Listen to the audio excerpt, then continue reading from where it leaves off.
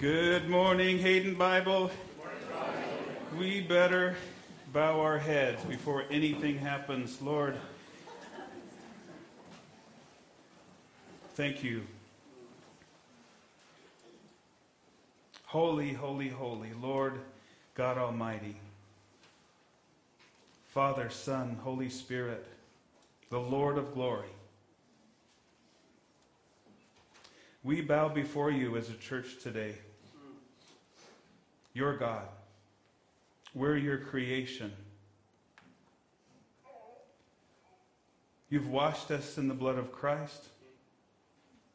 You've made us accepted in Him. Today, Lord, everything that happens, we desire that it blesses your heart, that you're pleased with it. And Lord, today we pray that you would illumine your word to give us an expanded view of Christ, our captain, our Savior. Lord, let us see him in his glory. In Jesus' name, amen. Happy Sunday. Happy Lord's Day. Happy Lord's Day. Do you guys like books? I like books. Too much. Back in 1877, a bishop of the Church of England published one of the great classic works of the Christian faith that continues to minister to the church even today.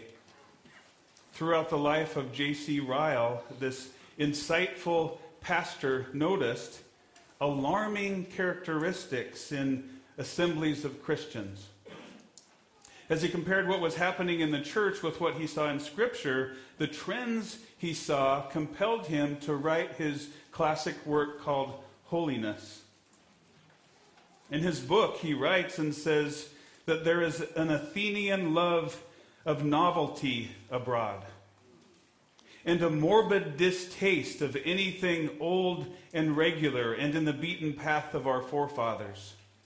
Thousands will crowd to hear a new voice and a new doctrine without considering for a moment whether what they hear is true. There is an incessant craving after any teaching which is sensational and exciting and rousing to the feelings. There is an unhealthy appetite for a sort of spasmodic and hysterical Christianity. The religious life of many is little better than spiritual dram drinking, and the meek and quiet spirit which St. Peter commends is clean forgotten. Crowds and crying and hot rooms and high-flown singing and an incessant rousing of the emotions are the only things which many care for. Inability to distinguish differences in doctrine is spreading far and wide, and so long as the preacher is clever and earnest, hundreds seem to think it must be all right, and call you dreadfully narrow and uncharitable if you hint that he is unsound. What J.C. Ryle saw as he looked over the landscape of the Christian church in his day was an unhealthy response to our holy God. He saw a landscape of Christianity convinced that God was common as opposed to holy. And because of that, the church was becoming less and less vital in carrying out the mission of God on the earth. When God is common in our hearts, his purposes become mundane, and his people are viewed as ordinary. When God is holy in our hearts, his purpose becomes absolutely paramount, and his people are vital to his mission. In Matthew 13, as Jesus was teaching in his hometown of Nazareth, he was teaching in the synagogue, and his teaching was filled with so much wisdom from the Word, and the miracles that he'd performed were so powerful in their eyes that they couldn't reconcile in their hearts the fact that he'd grown up just down the street. In Matthew 13:55, they said, "Is not this the carpenter's son? Is not his mother called Mary? And his brothers, James and Joseph and Simon and Judas, and his sisters, are they not all with us? Where did this man get all these things? And they took offense at him. Isn't he from our neighborhood? Isn't he common? Isn't he just like us? And they took offense at him. He wasn't holy to them. He was mundane and common, just like everyone else. He was just another interesting speaker. He was just another community event to go to. He was just another guy with a PowerPoint. Another of thousands of opinions on lofty and ethereal things. Their superficial understanding of God blinded them to his actual power and robbed them of the splendor of his glory in his holiness. And so he chose to display his power in other places because of their unbelief.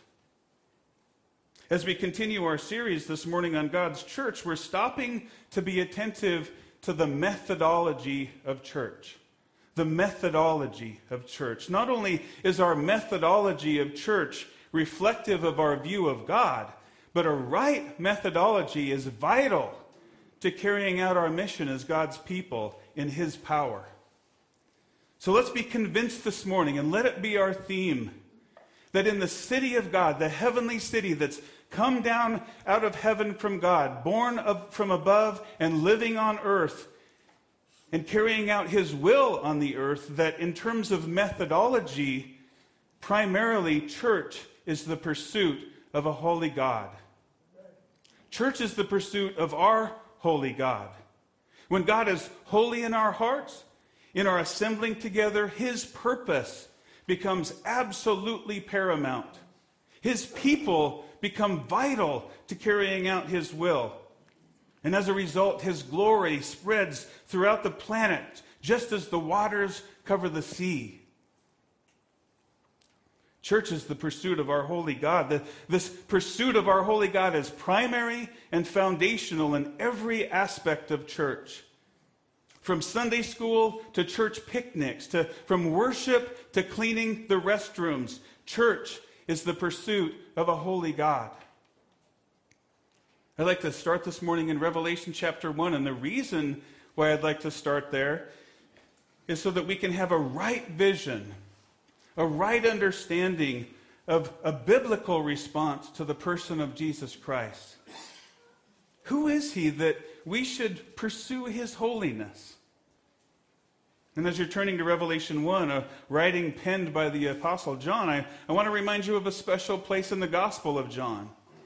In John 13, you'll remember the disciples being brought by Jesus into a special place, a special intimate setting where he could speak his final words before the cross to them. He brought them into a quiet room so they could be solely focused on him, listening and learning from him. And we all marvel at the scene after the Last Supper. Jesus very personally and very tenderly washes his disciples' feet, and he serves them. And then afterwards, as he reclines back down at the table, and in this culture, by the way, they were likely reclining on a mat on the floor around the table, maybe resting on an elbow, their legs stretched out as they ate and visited, and he talked to them. One of his disciples seated next to him in a show of godly endearment, and what had grown to become a trusted friendship in their discipling relationship, was actually comfortable to lean against Jesus. Maybe the way you've leaned against one of your friends, or maybe over the years maybe as a young person, ways that you've leaned against your mom or your dad when you're sitting with them.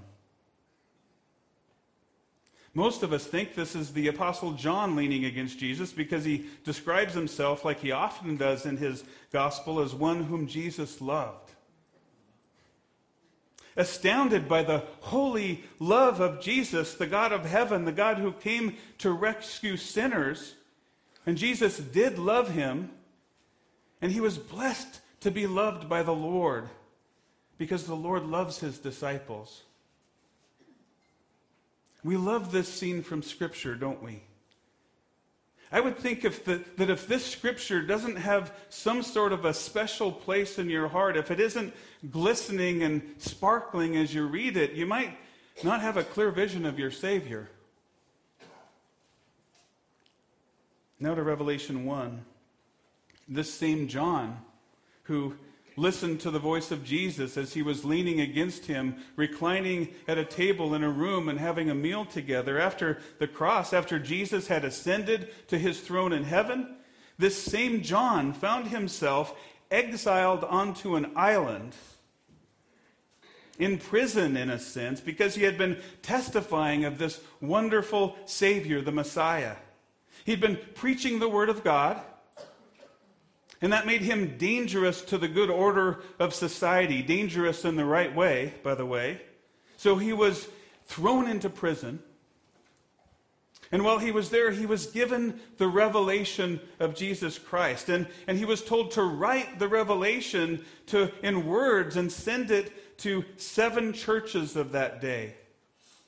And in chapter 1, verse 12, John was hearing the voice that was sounding an alarm. It sounded like a trumpet. And John says in verse 12, he says, "Then I turned to see the voice that was speaking with me. And having turned, I saw 7 golden lampstands. And in the middle of the lampstands, I saw one like a son of man, clothed in robe reaching to the feet, girded across his chest with a golden sash. His head and his hair were white, like white wool, like snow. And his eyes were like a flame of fire. His feet were like burnished bronze when it has been made to glow in a furnace. And his voice was like the sound of many waters. In his right hand he held 7 stars, and out of his mouth came a sharp 2-edged sword. And his face was like the sun shining in its strength. When I saw him, I fell at his feet like a dead man. And he placed his right hand on me, saying, 'Do not be afraid. I am the first and the last and the living one. And I was dead, and behold, I am alive forevermore. And I have the keys of death and of Hades.'" Is this your God? That you would fall at his feet like a dead man this morning? Is he astonishing to you? Is he awesome in your heart, the true way that awesome should be used? A common God, a God of our own invention, a God who is essentially similar to us in our imaginations, is a God that we have to compensate for. That's a God that people have to dress up to be like the world so that we can appeal to lost people to trick them into coming to church. That's a God not capable of carrying out his will on earth, a God who has no power to accomplish his great commission. It's a God that people have to help out with smoke machines and light shows. That's a God that can't save people, so we have to blur the line between born-again believers and lost people to be relevant to the culture. It's a God competing with our zeal for our political party because it's a God of no power. And so we hold rallies instead of preaching the gospel for revival. This is a false God, not the one true holy God of the Bible. Let's see the real God. Look at verses 12 and 13. John writes and says, "When I turned to see the voice that was speaking to me, and having turned, I saw 7 golden lampstands. And in the middle of the lampstands, I saw one like a son of man." First of all, in pursuing his holiness this morning, we find the God-man shepherding his church. These lampstands are his church, bearing the light of the kingdom of Christ among the nations. And the light they shine is the light of the presence of God, shining brightly in the power of the Holy Spirit, displayed in righteousness as a city on a hill. And this God-man, Jesus Christ, the very Son of Man, prophesied in Daniel 7, the Lamb slain before the foundation of the world, who was now exercising dominion in glory, reigning from his throne, having swallowed the wrath of God at the cross, is the one John sees in the midst of his church, our Lord and Shepherd, the King of glory himself. In John 10, the Good Shepherd says, "My sheep hear my voice, and I know them, and they follow me, and I give eternal life to them. And they will never perish, and no one will snatch them out of my hand. My Father who has given them to me is greater than all, and no one is able to snatch them out of my Father's hand." This God-man we see shepherding his church not only purchased and founded his church, but actually is the one who provides the light that his church shines in this dark world. We know his voice. We follow him as he walks among us, and we trust him to provide what we need to carry out his mission. If you continue reading in his revelation, you see Jesus warning churches, having started in the right direction, focused on him and being shepherded by him, but if not careful, slowly and almost imperceivably wandering away. Eventually, even being told by the shepherd that we have lost our first love. Our hearts begin to be enchanted by other things and not him. Our programs and our hipster music and current social causes start to become what church is about. We can even drift into unorthodox satanic doctrines and reinvent Christ into a God more acceptable to his enemies. Joining hands even with darkness, joining Satan the accuser, and bringing charges even against God's church. Offended by the true church of Jesus Christ, lying flat on its face, worshiping, but because they're astonished of a holy God. Instead of capitulating to a lost culture who hates him. We can find ourselves neither cold nor hot, apathetic and uninterested in him, refusing to recognize his holiness. Convinced he's become boring. And so we try to dress him up in new clothes, to be more interesting, and to answer the agenda set by the voices crying out against his kingdom. But look in verse 13, he's already dressed. This one, like the Son of Man, was clothed in a robe reaching to the feet, and girded across his chest was a golden sash. In pursuing his holiness, what we're actually finding this morning is the eternal high priest of God. We remember the Levitical priests of the old Mosaic covenant, clothed in Levitical priestly clothing, a tunic, a robe, an ephod, a breastpiece, a linen sash, a turban. And as they served in the presence of the lampstand in the tabernacle or temple, with its 7 lights burning, Levitical priests working to follow the law of God as they ministered the law to people, helping them by carrying out offerings and sacrifices brought to atone for their sin. They served as long as they lived. They ministered as long as they could, but too soon they would pass away, and the next generation would need to come up behind them. And not only did they die, but they had to deal with their own sins before they could even begin to serve the people. Beset with weaknesses themselves, with sin dripping everywhere, they were ultimately insufficient priests with short-lived ministries. But in verse 13, we see the eternal high priest of God. We see the real priest that all other earthly priests only signified, with a robe reaching to his feet and a golden sash around his chest, a royal priest king we see here in verse 13, a priest of a completely different order, a priesthood without beginning and without end, an eternal priesthood with a high priest who will never die. The high priest who is the Son of the living God.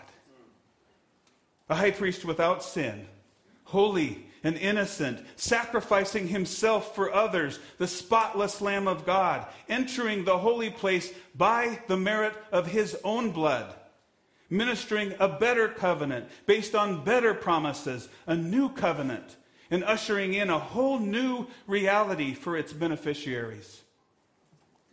Can you see him today? You might be surprised at what you'll find if you set aside your own agenda and pursue him in his holiness. You might find boldness to approach the throne of God. You might find a conscience cleansed of an evil heart. You might find a new and living way. You might find the author and perfecter of faith who, for the joy set before him, endured a cross, despising the shame, and has sat down at the right hand of the throne of God. So you need to be careful, because you might find Jesus Christ, the Son of God. And if you do, I guarantee he'll ruin the life that you've lusted after, but he'll replace it with a life worth living. Let's look back at our passage. What John saw in verse 14, his head and his hair were white, like white wool, like snow. And his eyes were like a flame of fire. What is holiness anyway? Just another word for righteousness?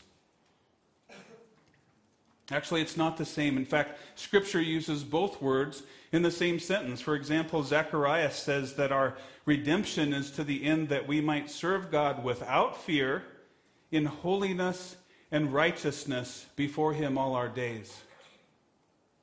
In Acts 3, Peter preached that the Jews disowned the holy and righteous one and asked for a murderer to be granted to them. In terms of the person of God, righteousness speaks of God's justice and moral purity. There is nothing ever unjust or immoral in God's character. He's the definition of righteousness. In God's holiness, we see that God is separate from and transcendent above his creation. He is separate from and transcendent above his creation's corruption. He's holy. And as we approach him as his creation. He's the creator and we're the creature.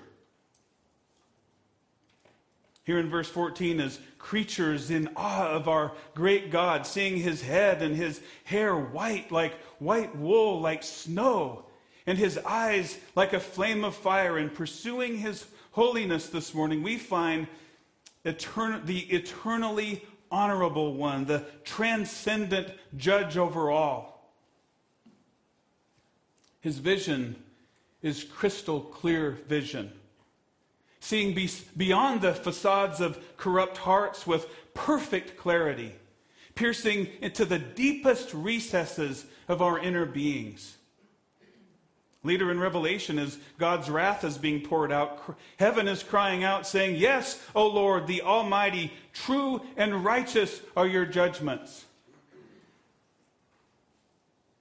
In 2 Timothy 4, Paul exhorting Timothy to preach the word, he says, "I solemnly charge you in the presence of God and of Christ Jesus, who is to judge the living and the dead, and by his appearing in his kingdom, preach the word." What should our response be to this transcendent judge whose gaze pierces into the deepest recesses of our hearts? What should our response be to the holy and righteous one who knows me better than myself, and any form of pretense before him would be absolutely pointless? Hebrews 4:13 says, "There is no creature hidden from his sight, but all things are open and laid bare to the eyes of him with whom we have to do." You can't hide from him. You can't fake your Christianity. You can't hide your sin and expect that it won't be exposed. All things are open and laid bare to him. He's the transcendent judge over all. And his eyes are like a flame of fire. His gaze pierces deep within you. So how do we respond? We yield to him. Like David, we come to him humble, contrite of spirit, bowing before him, and we say, "Search me, O God, and know my heart. Try me and know my anxious thoughts, and see if there be any hurtful way in me, and lead me in the everlasting way." We say that personally in the privacy of our own prayers to him, and we say that corporately as we live out life here at Hayden Bible Church. Church is the pursuit of a holy God. As a church, we want to be oriented to the head, not the members. How does that look in reality? It looks like me not bringing my personal agenda into the church, but instead asking him and studying his word for his agenda. That's what it looks like. It looks like me not idolizing social causes that take my heart away from him and his kingdom and his agenda. It looks like me trusting in him and seeking his will for the culture because he's the king. Look in verse 15. His feet were like burnished bronze when it has been made to glow in a furnace, and his voice was like the sound of many waters. As we pursue him in his holiness, we find an overwhelming and victorious king. Burnished bronze feet, glowing, crushing opponents, making all his enemies a footstool for his feet. His voice roars like many waters, cascading and crashing, powerful and relentless, overwhelming and victorious and authoritative. Ezekiel heard his voice in Ezekiel 43 when he saw the glory of God of Israel coming from the east, and his voice was like the sound of many waters, and the earth shone with his glory. Be careful. Be careful aligning yourselves with kings and leaders and revolutionaries of this world, even in North Idaho. Instead, ask yourself, are they aligned with the King of Glory? Ask that. Just a few verses earlier, verse 5, John tells us that Jesus Christ is the ruler of the kings of the earth. Not only is he the ruler of the kings of the earth, no earthly king can overpower him. No earthly government can overcome him. And in verse 16, he uses his church to overcome this present darkness by his victorious word, as we proclaim him Lord and King throughout North Idaho and everywhere we go. Look at verse 16. In his right hand he held 7 stars, and out of his mouth comes a sharp, two-edged sword. And his face was like the sun shining in its strength or brilliance. By the way, we can look down to verse 20 and find that the 7 stars are the 7 angels or messengers of the 7 churches. Christ not only controls his church, but he also controls the effective message of his church, because he holds the messengers in his hands. And he's the one who is exposing sin and corruption by the brilliant shining of his face into the darkness. So we as a church, we shine his light. We proclaim his righteousness, and we warn of his pending judgment, so that all who we encounter might see the light of the knowledge of the glory of God in the face of Jesus Christ. His face is like the sun, shining in its strength. When his gaze is turned toward a wayward soul, there's no escape from the heat. It's like being stranded in the middle of the Bonneville salt flat during the most direct sun of the day. You can't escape his brilliant, strong countenance. There's no way. So as we pursue him in his holiness, here in verse 16, we find the light of the world shining into darkness. piercing. Everything is about him. He rules over his church. He reigns through all the universe. He alone has all power and authority and honor and glory. He's the living and active, overwhelming and conquering king ruling from his throne. And look what happened when John turned and saw him in verse 17. He says, when I saw him, I fell at his feet like a dead man. John saw the glory of Jesus Christ. And he was overwhelmed with the fear of the Lord, and he fell flat on his face like he was dead.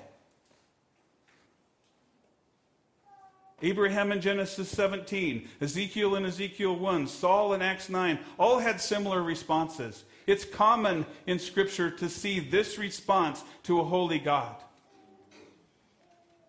This is the same John, by the way, who leaned against Jesus and dared to his friend in the upper room in that comfortable and intimate setting with his disciples. But here, instead of leaning against his bosom, he fell at his feet like he was dead. He was overwhelmed with the holiness of God. Overwhelmed to see the glory of his King.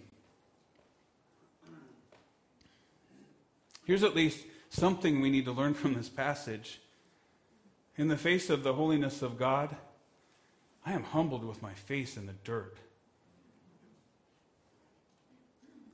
I'm overwhelmed with the fear of the Lord. I see him appropriately, and I perceive myself accordingly. And he's wonderful when I see him like this. He says, do not be afraid. I am the first and the last and the living one, and I was dead, and behold, I am alive forevermore, and I have the keys of death and Hades. Let's think about these things for a second. What does all this have to do with the methodology of church, anyway? How does this inform our series on God's church? Well, to answer that question, I need to talk about fly fishing just for a few minutes. And I'll tell you what, guys, you need to capitalize on this. Or gals that are fly fisher people. One of the things that I found over the years fishing is that when I could actually start seeing the fish, it took years, but when I could actually start seeing the fish as I watched the stream, noticing them, I became a lot better fisherman. I could see him fishing or feeding in foam lines. I could see him rising in the slow, fast water seams. I could see him coming to the surface in the heads and tails of pools. But one of the most transforming improvements to a fly fisherman's gear I found is a good pair of polarized sunglasses. See why I say capitalize on this? They reduce the glare from the water so much that you can actually see the fish swimming around. It's amazing. Sometimes you can even see the fish rise to take the fly.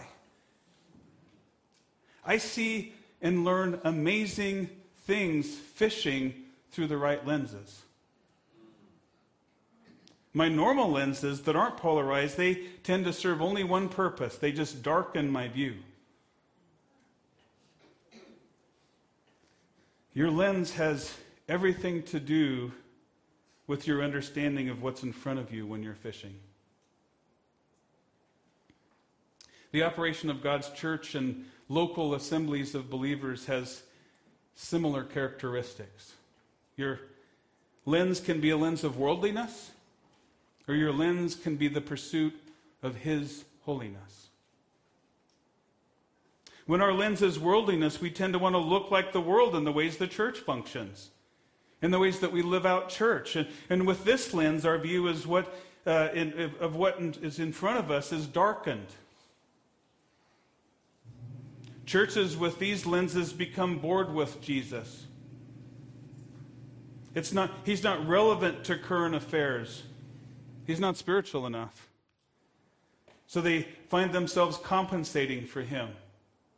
And so the everything from worship to teaching becomes focused on what's more interesting. It becomes focused on man. and not God. And all the ministries become man-centered and man-pleasing because the lenses are darkness. But you can see through our passage in Revelation, that's not an accurate view of who he is it? When our lens tends towards holiness, we see him as we saw him today, and we have the appropriate response to him. In the city of God, holiness is the guiding principle of the methodology of God's church. Holiness pursued and expressed corporately, and holiness expressed personally. What lenses do you have on today? Do they clarify your vision, or do they darken your vision? Do you see him, the God-man, the shepherding his church, the eternal high priest of God, the transcendent judge over all, the overwhelming victorious king, the light of the world shining his efficacious light into darkness? Do you see him? The captain of his church calling you to arise? Please put those glasses on. When you participate in fellowship here, our purpose is to pursue our holy God. Our ministry purpose here, in a sense, is to polish those lenses so that you can see him more clearly. But you have to have them on. When Pastor Darrell chooses songs for us to sing on Sundays, we're singing the holy word to help us pursue our holy God.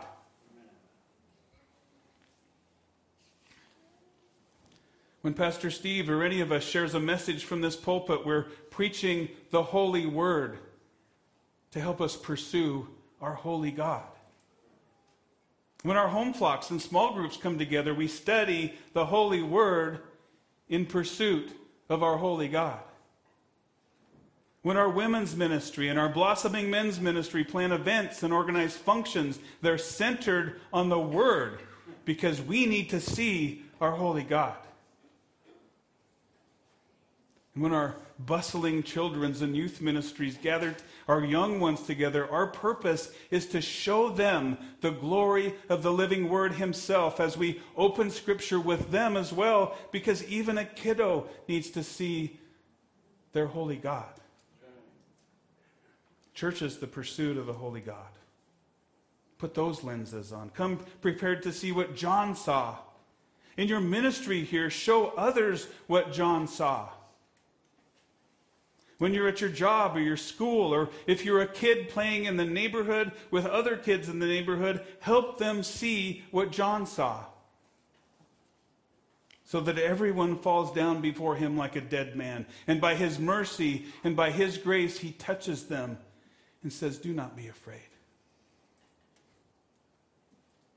Let's pray.